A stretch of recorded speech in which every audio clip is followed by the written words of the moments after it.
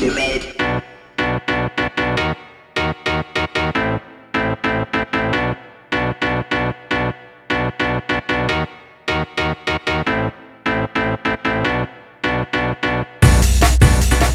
Hello and welcome to Time Lock, in which guests choose the records they would place in a time capsule to represent their lives. On this episode, I'm stoked to talk with Low 5.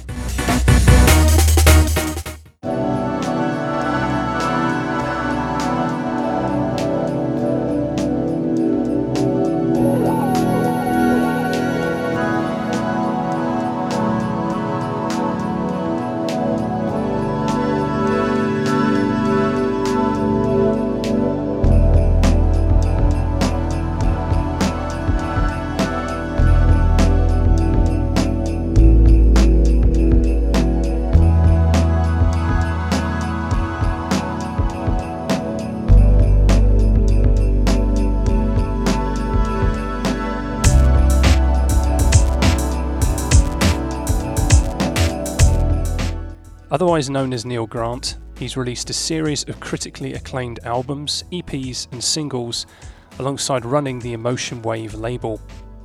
Under the same Motion Wave banner, Neil has brought together a stellar lineup of musicians and like-minded souls, which pre-COVID saw a series of superb live events across the northwest of England.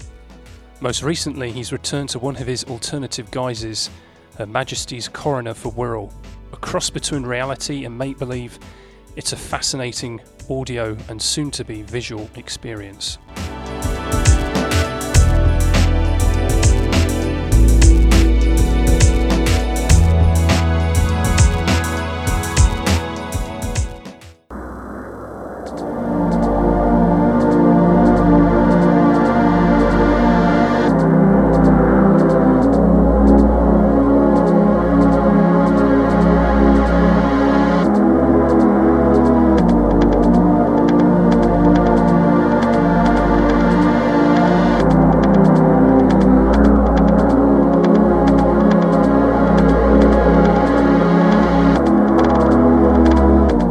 I'm AMC and I'm your host for the next hour, during which Neil talks about the lost art of writing strong melodies, the comfort of a good protest song, and that revisiting an old fart rocker ended up being one of his favourite tunes.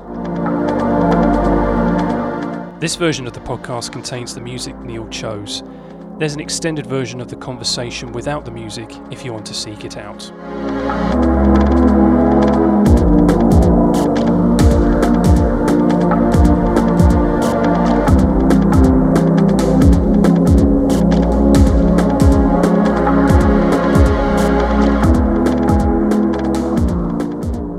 Thanks, Neil, for joining us on Time Lock. It's fantastic to have you here.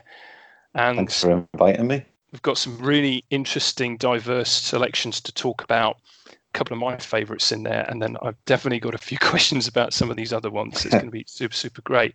Before we get into that, though, probably worth just you talking a bit about introducing yourself to obviously the audience, who you are and what you've been doing.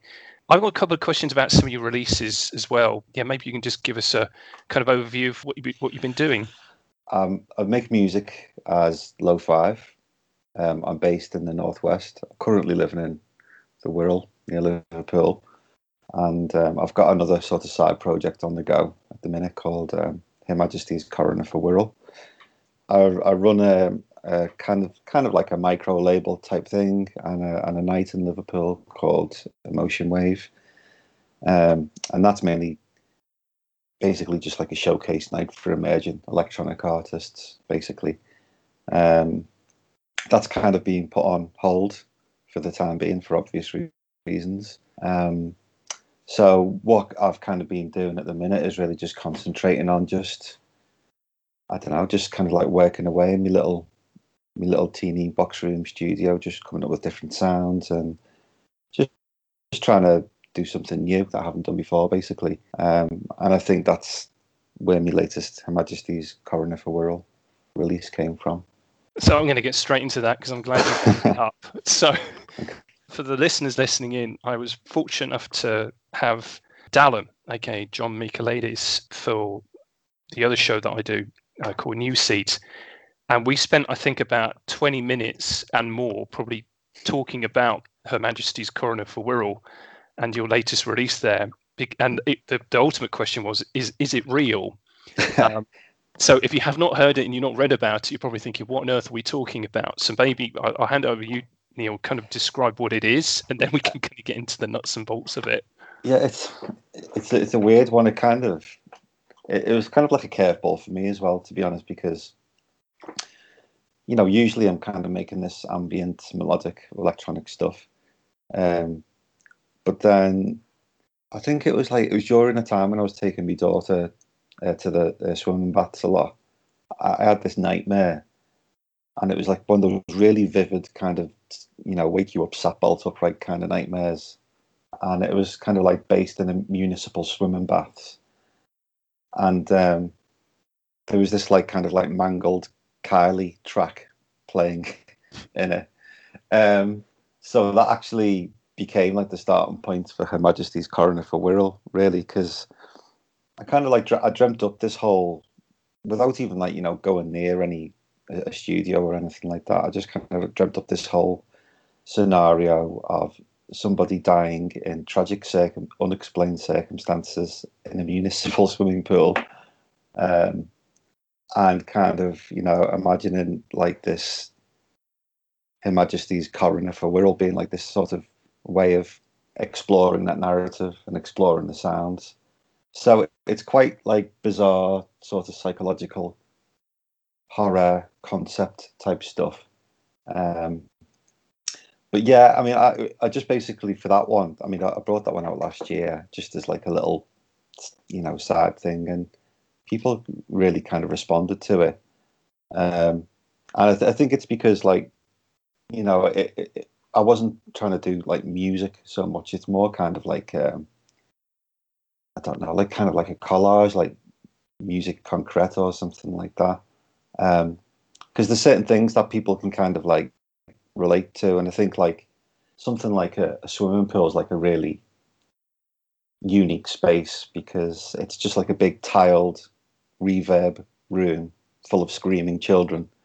So that in itself is kind of like quite an evocative thing. So taking something like that and like recontextualizing it, and just seeing what comes out of it, and it got some really interesting results. So I thought that was it. I wasn't kind of, I didn't have any plan anything else with this coroner moniker. But then I think it was like towards the start of lockdown, and I wasn't really sleeping that well, so I ended up quite late at night, just like going down these weird YouTube rabbit holes, and for some reason I just ended up like watching all of these like bizarre charlatan new age healer type videos, and they're really bizarre because like although they're kind of like quite relaxing to watch, and there's people that go to see these people with genuine ailments, and they're obviously looking for some sort of relief, and they're getting all of this like personal attention from someone who claims to be able to help them. But the stuff that they're doing, they're like these bizarre kind of like rituals kind of stood around them. It just kind of doesn't sit well with me really, because these people are either, to put it like politely, they're kind of a bit deluded about what they can actually do, or if they're worse than that, the sociopaths that are just after the money of people that are desperate to feel better, kind of thing. Yeah. So yeah, I just sent a couple of them to my mates. I was like, "I'll check these out. What do you think of these?" And he was like, "God, this guy's really creepy." And I was like, "Yeah, it is really creepy." And I was thinking, well, why is that so uneasy to watch? And that kind of became the starting point of the latest release, which is called Esoteric Healing, Friend or Foe. So yeah, I mean, this whole kind of like coroner's inquest thing was a way of exploring that bizarre unease and tension as well. So for this one, I kind of came up with this narrative of like a conference of these healers coming together, and then there being some sort of incident with tragic consequences, And it's kind of like, the coroner's inquest is pretty much inconclusive, but it's kind of inferred that there's some sort of maybe one of these esoteric healers accidentally or purposefully unleashes some sort of mad cosmic primal energy that ends up killing some of the conference delegates. I'm just listening back to what I'm saying, and it just sounds so weird and messed up. But yeah, I just felt like I have to get this down. I have to do something with it. I'm glad you did. And what's really made it is the physical release. So, it's not just, you can obviously go into Bandcamp and you can get by the digital, but you created this pack, right? Mm-hmm. It's incredible. Yeah. It's, because it started off with video content, these videos on YouTube, I thought it'd be interesting to do something with video, and they kind of led how the sounds came about, and I took sounds from the videos and things like that, and I thought it'd be good to package it up as not as like a horror concept thing. I didn't want something to say this is a scary, weird horror thing that's going to freak you out. I wanted to be sort of grounded in reality. So, I wanted the conference DVD to look like some really boring, bland, run-of-the-mill conference handout DVD. Mm-hmm. And, it's weird, but I spent ages looking at various coroner's inquest reports and correspondence and mimicking that as well to create an insert for the DVD too. So I think that's kind of why people are asking me if it's real or not, because it's not kind of presented as a work of fiction. It's presented as something quite genuine and authentic.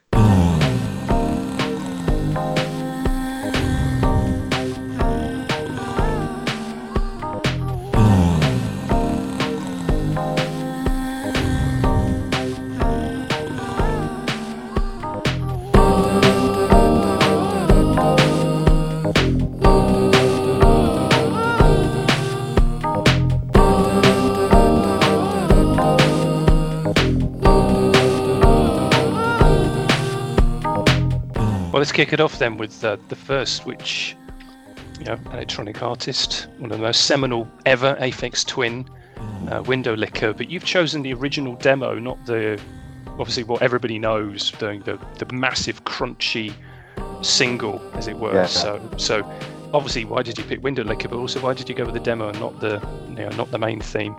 Well, obviously, I love the main version. It's incredible. I still remember the first time I watched that. I think it might have been one of those late night MTV2 type deals. Yep. And that's a golden era, a golden age in a way for experimental videos and music and stuff. It just seemed to be really more mainstream then. I mean, maybe it is now and I'm just out of touch or whatever, but that in particular just kind of blew me away, really, because I've never heard anything like that before, but just the whole kind of visual concept of it as well. But listening back to it, it's I really like that demo. I mean, I came across it a few years back, but I just kind of sort of listening to loops of music basically, and just kind of getting stuck in it. Mm-hmm. I often end up doing that myself. Everyone else will have gone to bed. I'm sat here twiddling around with synths and stuff, and then I'll be I've been listening to the same 4 bars for an hour now. So where do we go with it, kind of thing? Yeah. But yeah, I quite like that with the demo as well, really. But it just starts off comes from quite a simple place, but through the power of someone's imagination, it can grow into this whole other beast, really. So yeah, that's why I like it. There's something quite humble about it, I guess. Yeah. Without the thing that you don't get in the demo is for me at least, is the low tones, the bass, the thing that just moves it along at warp speed. I mean, it's a demo, right? So it sounds really stripped back by default anyway. But without that, it's kind of almost ethereal. I don't know if it is his voice. It does all the lyrics, all the kind of humming in the background, but it does sound. It's almost like choir. like a choir practice thing. It's quite different. It's good because it's kind of like, for me, it's like just a reminder, that these things do start off quite simple, and you can take something that you might think is that's a bit, there's not much to it, but you can really kind of build on it, and I think that's one of the reasons I like it anyway. But obviously, I mean, day to day, I'd be listening to like the main version, but yeah, I quite like the humility of that simple demo, really. And are you a sort of Aphex fan in general, or is it just one of those tracks that you like? Yeah, I am a fan. I'm not like it's a bit of a cliche, isn't it? That people into electronic music, massive Aphex Twin nerds. I mean, I haven't got all his records or anything like that. I like some of his tracks. I like the ambient stuff the best, I think, if I'm totally honest. The two ambient albums. I like Drux, Come to Daddy. But yeah, I mean, the rest of it, I mean, I like some of the newer stuff. I like some of the stuff on Syro. I quite like the melodic stuff the best, though. So it's earlier tracks like Alberto Balsam and stuff like that really, really do it for me. Well, we don't want to be a cliche, but we're going to, because we're going to go from one electronic music cliche to perhaps maybe one of the biggest electronic musical cliches.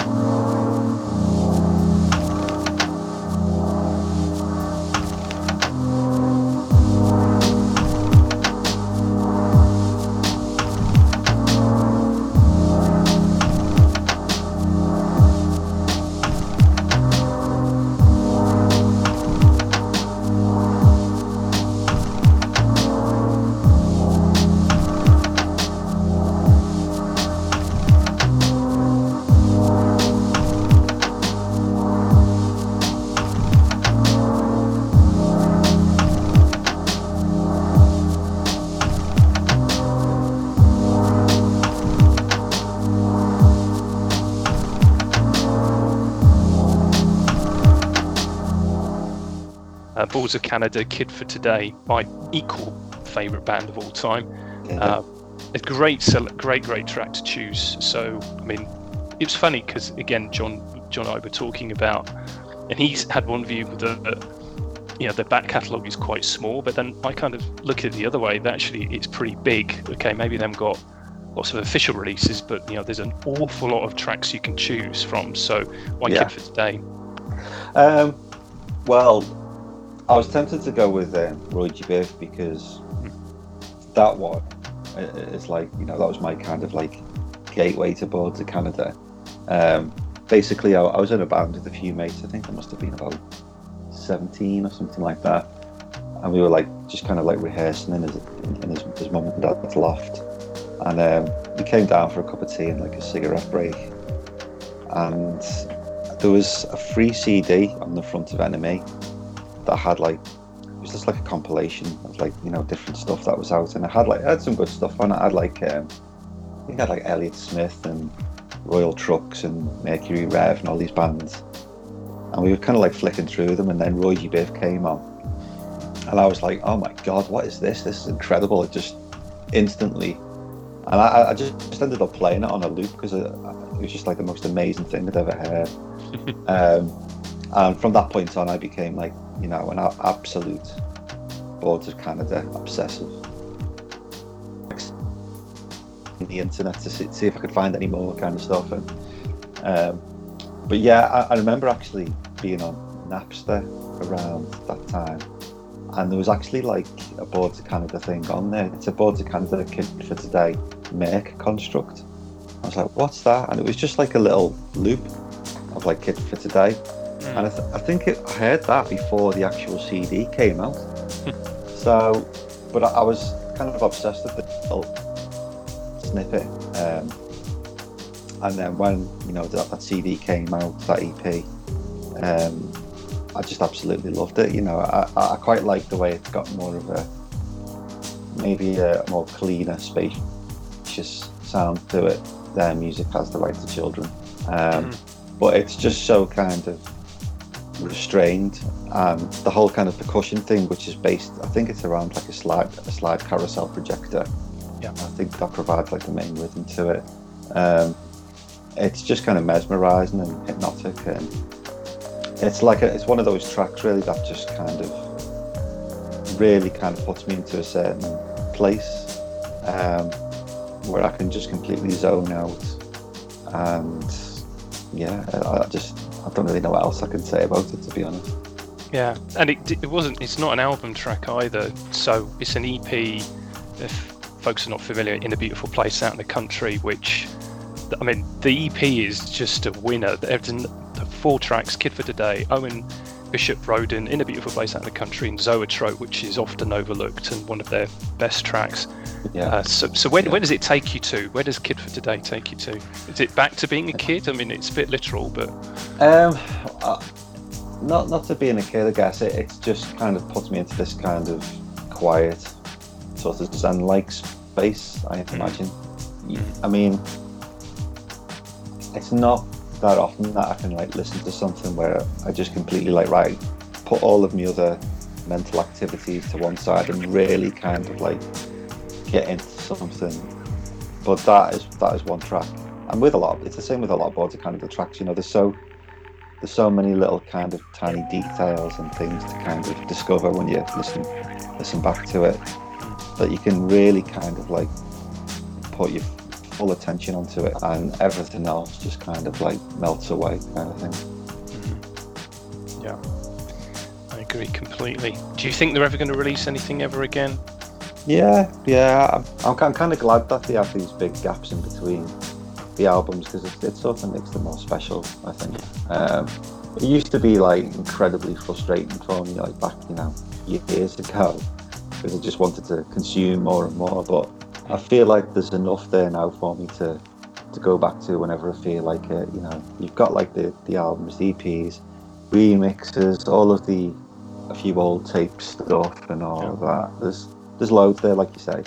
And there's, as well, there's a billion artists that are inspired by Border Canada who are, some of them are incredible. And I'm quite happy listening to them as well.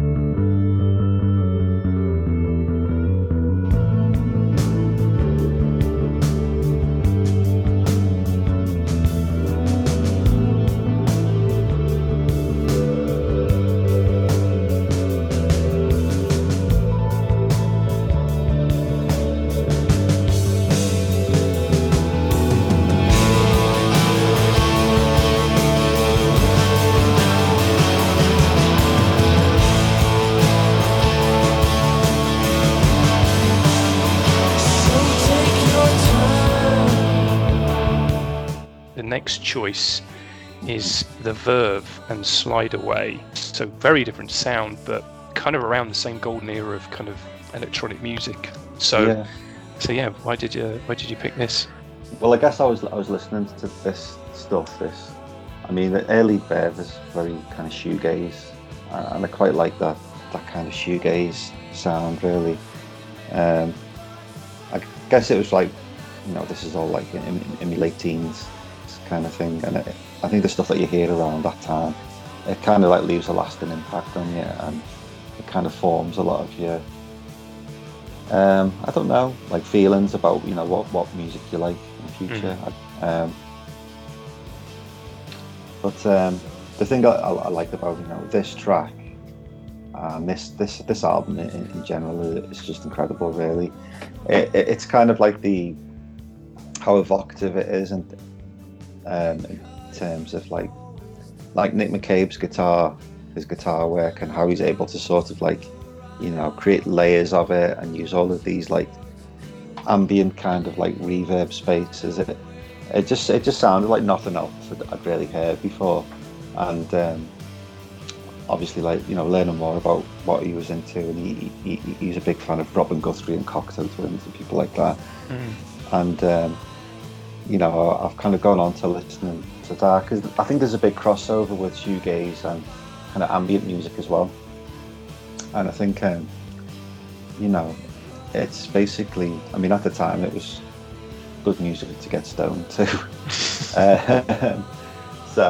But it is just good music basically. And I don't really like what the Verve became kind of a few albums further down, but A Storm in Heaven and A Northern Soul are two very good albums, and I think it's mainly because of that kind of the sound design from Nick McCabe, who was kind of like just the architecture of this whole kind of world, really, that's just really rich and evocative.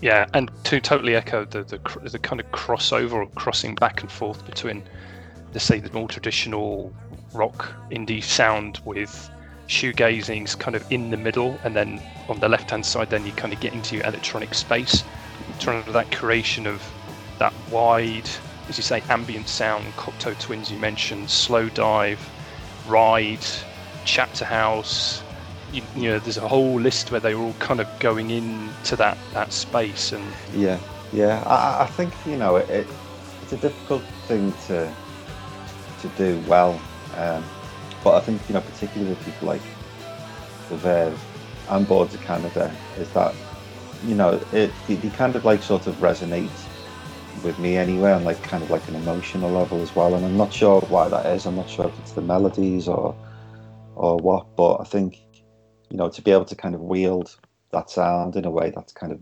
meaningful as well, that's quite a rare thing, I think.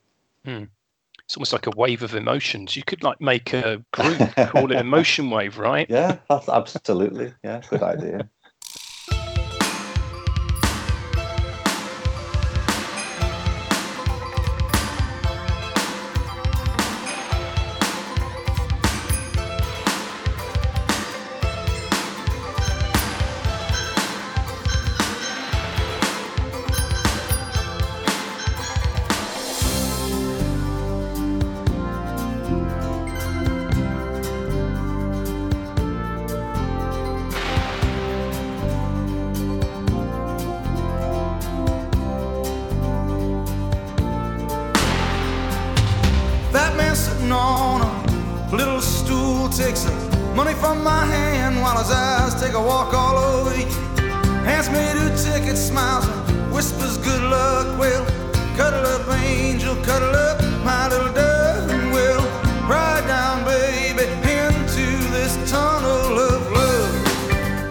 When I saw this, I just thought, okay, this is, everyone's got their, it's their own taste. So the boss, Bruce Springsteen, and Tunnel of Love, completely didn't expect to have that on here. So what's the story there? Yeah, well, I was over and iron about putting that one in myself because, like I said, I'm trying to.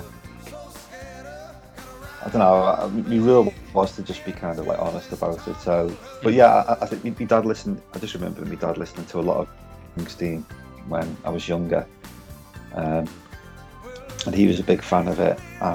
Through my dad, I heard lots of Bruce Springsteen tracks. Right.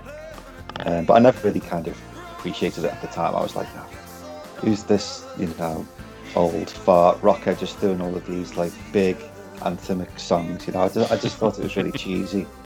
But obviously now that I'm a bit older and listening back, they're actually quite, astute and incisive and really kind of poignant. I particularly like the album Tunnel of Love.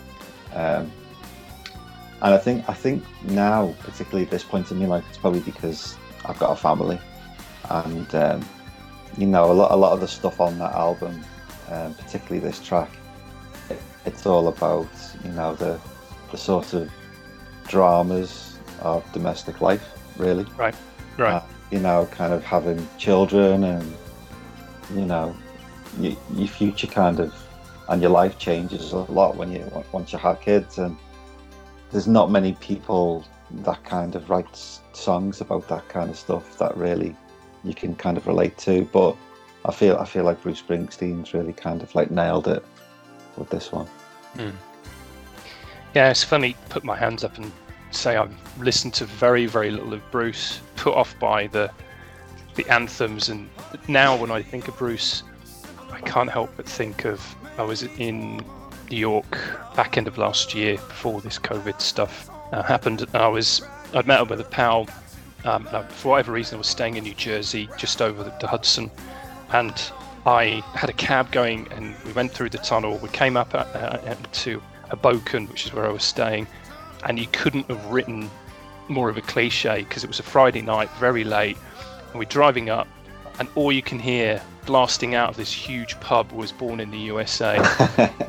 And then the next one was Bon Jovi, Living on a Prayer. It was like, okay. Yeah. And my point being is that I think, and certainly with me, is those big anthems have kind of tarred this massive spectrum of actors. He's got a huge back catalogue before he was super big. Yeah. And people are sleeping on it. So it's kind of cool that you're not. Yeah, I mean, I know a few people that like Bruce Springsteen, and I know what you mean. I mean, I couldn't stand that Born in the USA track because, you know, it's just this big, it feels just like a big nationalist anthem type thing. But, you know, if you really kind of like listen to it, then it's actually quite critical of the USA, basically. Yeah. But, you know, the fact is a lot of people don't really dig that deep into it. They just kind of take it at face value and they want to use it for the presidential campaigns and that kind of thing.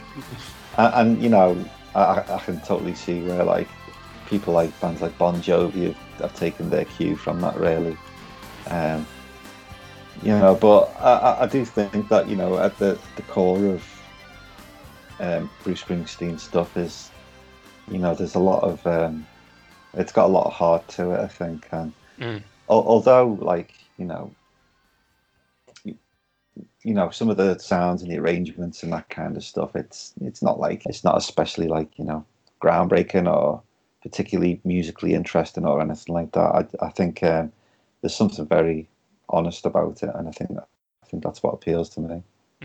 The next one, now we're going back in time a little bit and talking from one iconic US performer with the Boss to another, but completely different, and that's Marvin Gaye with Inner City Blues and Make Me Wanna Holler.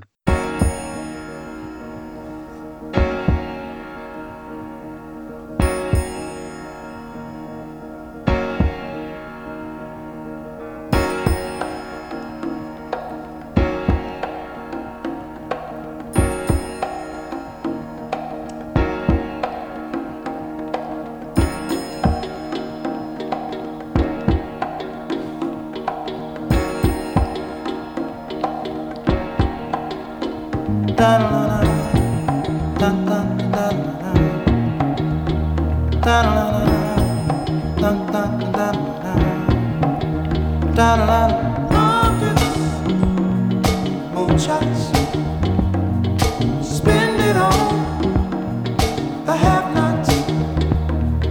Money, we make it. Before we see it, you take it. Oh, make me wanna holler the way they do my life. Yeah. Make me wanna holler the way they do my life. This ain't living, this ain't living. I mean, what can we really say about that? It hasn't already been said. Well, maybe you can say something that's a bit different to what's been said. So, well, I don't really have anything new to add to it. You know, it's an incredible album. I only really got onto it probably about 5 years ago, I think, something like that. But I think it just came into my life at a point where it did feel like the world was starting to go a bit tits up. And I don't know if it's, you know, everybody feels that, but it certainly felt like that at the time to me. And it was this Inner City Blues that really kind of like stuck out to me as kind of like, you know, what the hell is going on. So yeah, I mean, I often find that, you know, if I get too much like kind of current affairs fatigue from watching the news or anything like that, I have to kind of like switch off from it from a while, otherwise it'll just bring me down, basically. Yeah. And it's times like that that I'll go and listen to Marvin Gaye just because it's just so kind of soothing, and it's kind of like the musical equivalent of just like a big hug, or you and your mate just sitting down and having a beer and going, oh, what the hell is going on? That sounded really Alan Partridge stuff, but yeah, I mean, yeah, it's something it's kind of like a staple that I'll turn to, when I feel a certain way about the world, I think. Therapeutic music. Yeah. Absolutely, yeah. I wonder if he intended it that way. Maybe he did, I don't know. I don't know. I mean, I love the album, just the way it sounds, really, and the production of it, and I wish he'd kind of done more of that stuff, really, because, like all of the ballads and stuff he did, and I just don't really like them that much. I feel like, he should have done more of the what's going on type sound, really. With he must have had like an incredible band with him, and just amazing musicians and stuff. Almost kind of like the Beach Boys did with like Pet Sounds. I can imagine him working with this like incredible stable of musicians and just kind of like jamming, basically, and him coming out with this amazing voice and amazing lyrics. I just really like the way it sounds, and the way that kind of tracks all flow into each other on the album as well. But yeah, that is the one that kind of, I mean, it's used everywhere. It's used on everything. I watched a film the other day called The Five Bloods, a Spike Lee film, and it's about these black Vietnam veterans that go back to find this gold, and Marvin Gaye, what's going on, is all over the soundtrack. There's even like some a cappella versions on there that I haven't heard before, so I thought that was quite interesting. But yeah, it is very therapeutic, I think. So how did you come across it? I mean, you said picked up on it about 5 years ago, but obviously it's been, as you say, it's super popular, it's available everywhere, so why and how? Yeah, I don't know. I think, there's obviously albums that are part of this established, canon of amazing music, and I like to kind of like just happen upon music when it's right for me, really, because like people will say, you need to listen to this and you need to listen to that, and I do, and I think, well, okay, it's good, but it's not really it's just not clicking with me at the minute. And I think for me, it just needs to be the right time. And for whatever reason, I don't know what was happening 5 years ago. Maybe I just had enough of the Tories getting voted in general elections. Maybe that was what kicked it off or something. Or, Trump becoming president of the USA. But yeah, it does seem like now there's a lot more unrest. It feels like there's a lot more unrest than there used to be. Or maybe that's just kind of like me projecting onto it. I don't know. Because I'm sure, everyone feels like this at some point in their lives. But I think now it kind of feels like almost like things are coming to like kind of a crunch time. But again, that could be just the result of watching too many current affairs programs. Who knows?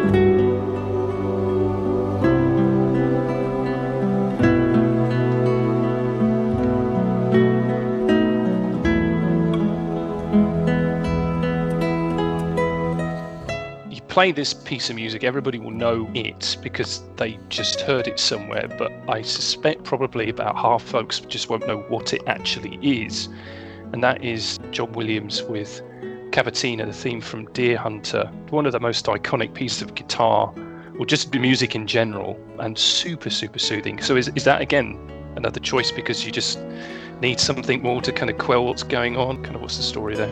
Yeah, I'm not sure really. I think it's probably a few things. My dad used to play it a lot on the guitar when I was younger. My dad was always kind of like, he was at any one point he'd be like, learning different things on the guitar, and Cavatina was one of them. He was well into like people like Ry Cooder.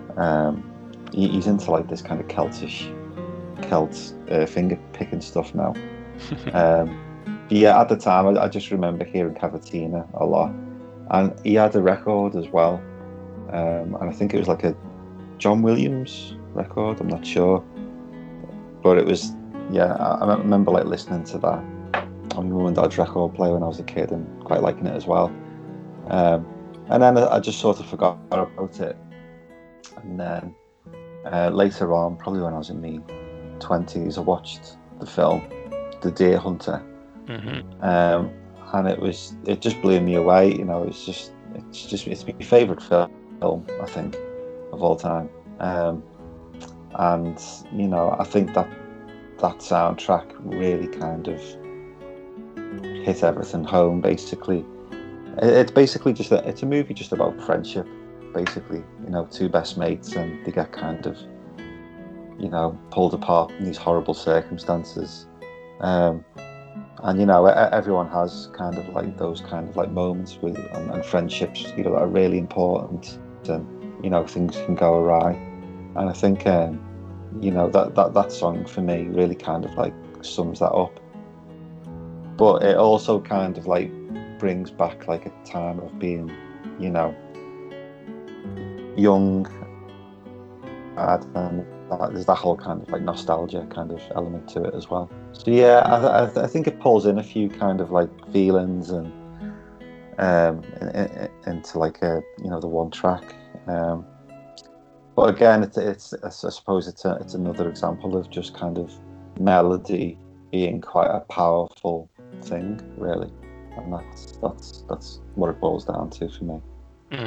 And it's deceptively. It sounds simple, the melody, but it's deceptively tricky when you start really getting into it. Yeah, I've just tried to learn it on guitar as well, and it's impossible for me. There's no way I could play it. But yeah, you're right. It does sound quite simple, but I think some people have got like a dim view of melody, really. But it's not easy to do something that simple and that powerful, really. Absolutely. And you say it's your favourite film as well. So do you remember the first time you saw it, and did you instantly like it, or was it one of those that kind of grew over repeated watchings? It probably grew, I think, because like the first, I think like for the first hour of the film, it's just a bunch of fellas attending like the mate's wedding. It's just like a big wedding party that seems to go on forever. And then suddenly they're in Vietnam, and they're being tortured and being made to play Russian roulette and whatever. And they come back with all these horrible, these emotional scars and stuff that has torn like these friendships apart. And I think the first time I watched it, I was like, well, it's like quite a strange film, really. It's quite a big, quite long, epic thing. But it's really kind of spread out. I mean, I can't imagine anyone making a film like that now, really. They'd be like, okay, edit 2 hours out of it or something like that. But yeah, I've gone back and rewatched it, and just because, like, the performances from De Niro and Christopher Walken are incredible. And yeah, it just really, it just always felt like a really kind of powerful kind of, just like a powerful message on like the power of friendship, basically. Mm-hmm. Yeah, I think that's what kind of really stuck with me. Yeah. Yeah, it's a beautiful, beautiful piece of music. And wrapping up, what is a fantastic selection and all beautiful music, but another piece of beautiful music, and also in that kind of low key vibe is Miles Davis, Blue and Green from the album Kind of Blue.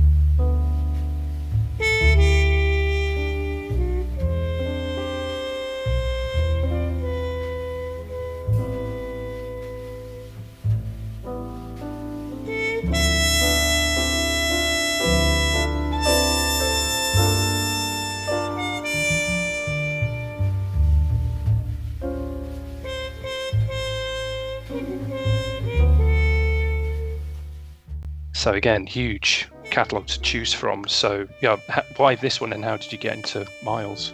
I think my ex-girlfriend had this on CD, and I think that's where I probably first heard it. And you know, I've never been like a big jazz fan or anything like that. You know, a lot of it really kind of, I don't know, it just doesn't really like click for me.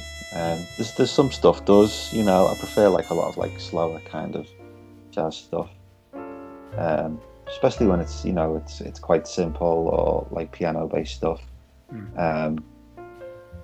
So yeah, for me this is kind of like another one of those tracks that if I've had like a bad day or you know, a rubbish day in work, or you know, something bad's happened, I'll kind of like put this on, and this is again another kind of like soothing, you know, somebody understands type thing. There's somebody else out there who's been in the same kind of shitty situation, and they've been able to express that musically and capture it and really capture that essence of it somehow.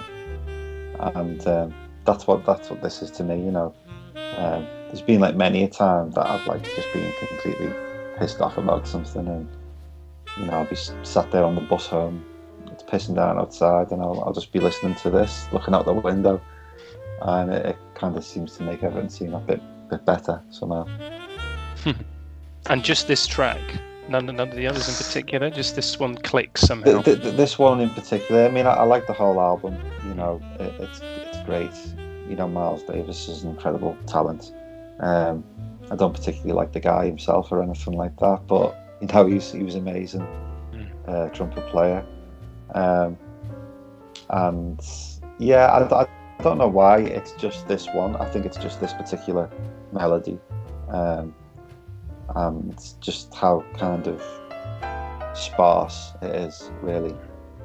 You know, you can really kind of like drink in like the sound of like the brushes on the drum snares and all of those kind of like little sounds.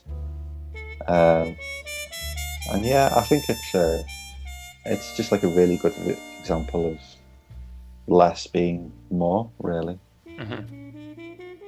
Yeah, you mentioned a couple of times melodies obviously being really important for you, and you also mentioned as well that melodies get a bad rep. So kind of curious how you kind of approach to putting your music together, particularly when you're thinking of, you know, melodies, because obviously not all of them have them. So is it something that you just hear, or is it something you just play around with? How do they come together for you? Well, sometimes it's kind of like different, really.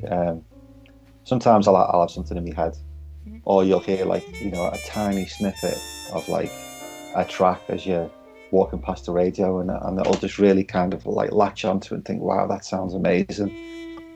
I don't know why, like, but certain kind of, you know, putting a number of notes in a certain order for some reason, just really kind of gets, you know, appeals to me, and I don't know why it is, but I feel like I'm always trying to sort of chase that particular dragon really with the music. And it's, you know, it's a lot of the time the best stuff comes about just purely by accident, or it's, you know, it's like a really serendipitous thing. Because when you try and whenever I've tried to kind of like come up with a good melody, for example, it's like, you know, by using your conscious thinking brain, you just can't do it. It kind of like, it's almost like better if it comes from like more of like a subconscious kind of place. And I don't know why that is, but yeah, I'm trying to sort of do more of that with me lo-fi music. Just try not to think about it too much, and just try and let it just kind of like flow out of you, really, because it just sounds so much better. And yeah, like I said, I've no idea why certain things do, certain melodies do appeal to me, but I think, you know, certainly with artists like Aphex Twin and Boards of Canada and people like that, you know, bands like that, I think they really have like as well as being incredible producers, they have like this kind of like natural affinity with melody, which is, you know, you can't, I think you have that ability or you don't, really. It's a bit jazz like. Yeah. Let it happen. Yeah. I could probably get more into jazz, but I think I need someone to point me in the right direction with it. Because whenever I turn on, like, you know, Jazz FM on my radio, I'm like, oh God, this is awful. So I really need a proper jazz connoisseur to give me a few leads there, I think. Well, look, this has been a fantastic selection, a great discussion as well. We started at the top with kind of what you're doing with, or what you have been doing with Majesty's Coroner for Wirral, the 5 copies of The Art of Living. You mentioned a little bit about Emotion Wave and also the live act you're doing. So what else can we expect from the Lo-Fi canon? You've hinted at future release, but what else can we expect from Emotion Wave and Lo-Fi? Well, because I've been like sort of wrapped up with my own like releases recently, I haven't put much thought into it, and obviously with the lockdown, you know, live events aren't really feasible at the minute. But I'm trying to kind of think of different ways of creating like a live music experience at the minute. And you know, I got into like meditation a few years back, and I quite like the idea of coming into a space where you can almost kind of like be that relaxed and comfortable in almost like a meditative kind of state, and also listen to live music as well. So what I'm trying to sort of figure out the logistics of at the minute is a way to get some ambient artists together, find like an appropriate, comfortable space, maybe with cushions and carpets, you know, not a bar type thing, and do like this kind of quite almost like a guided kind of hypnotic meditative gig type experience. So that's about as far into it as I've got at the minute. I'll let you know when we manage to make that a reality. But that's kind of where I'm at now. I'm kind of thinking, you know, I've put loads of gigs on in bars for like, you know, the last 5 years, and I'm up for trying something a bit different now with it, really, and just kind of seeing if people will be open and receptive to that way of consuming live music. That sounds very intriguing and could probably be a separate podcast on its own, which we might do one day. Excellent. And we find all your back catalogue on Bandcamp, and it's Geography of the Abyss. That was also out on physical copy with Castles in Space, right? I got that right? That's right, yeah. So if you go to Castles in Space Bandcamp, you'll see that one there. Yeah, there's some stuff on Spotify as well, not all of it though. Great. So guys, just search and you will find. Neil, it's been great. Thanks very much for having you on the show. Thanks for inviting me. It's been nice to chat, chew your ear off. Appreciate it. Thanks, man.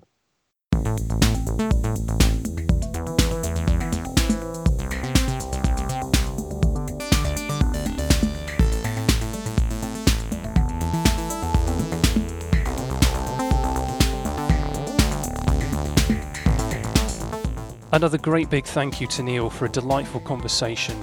I heartily recommend exploring his and the Emotion Wave back catalogue on Bandcamp.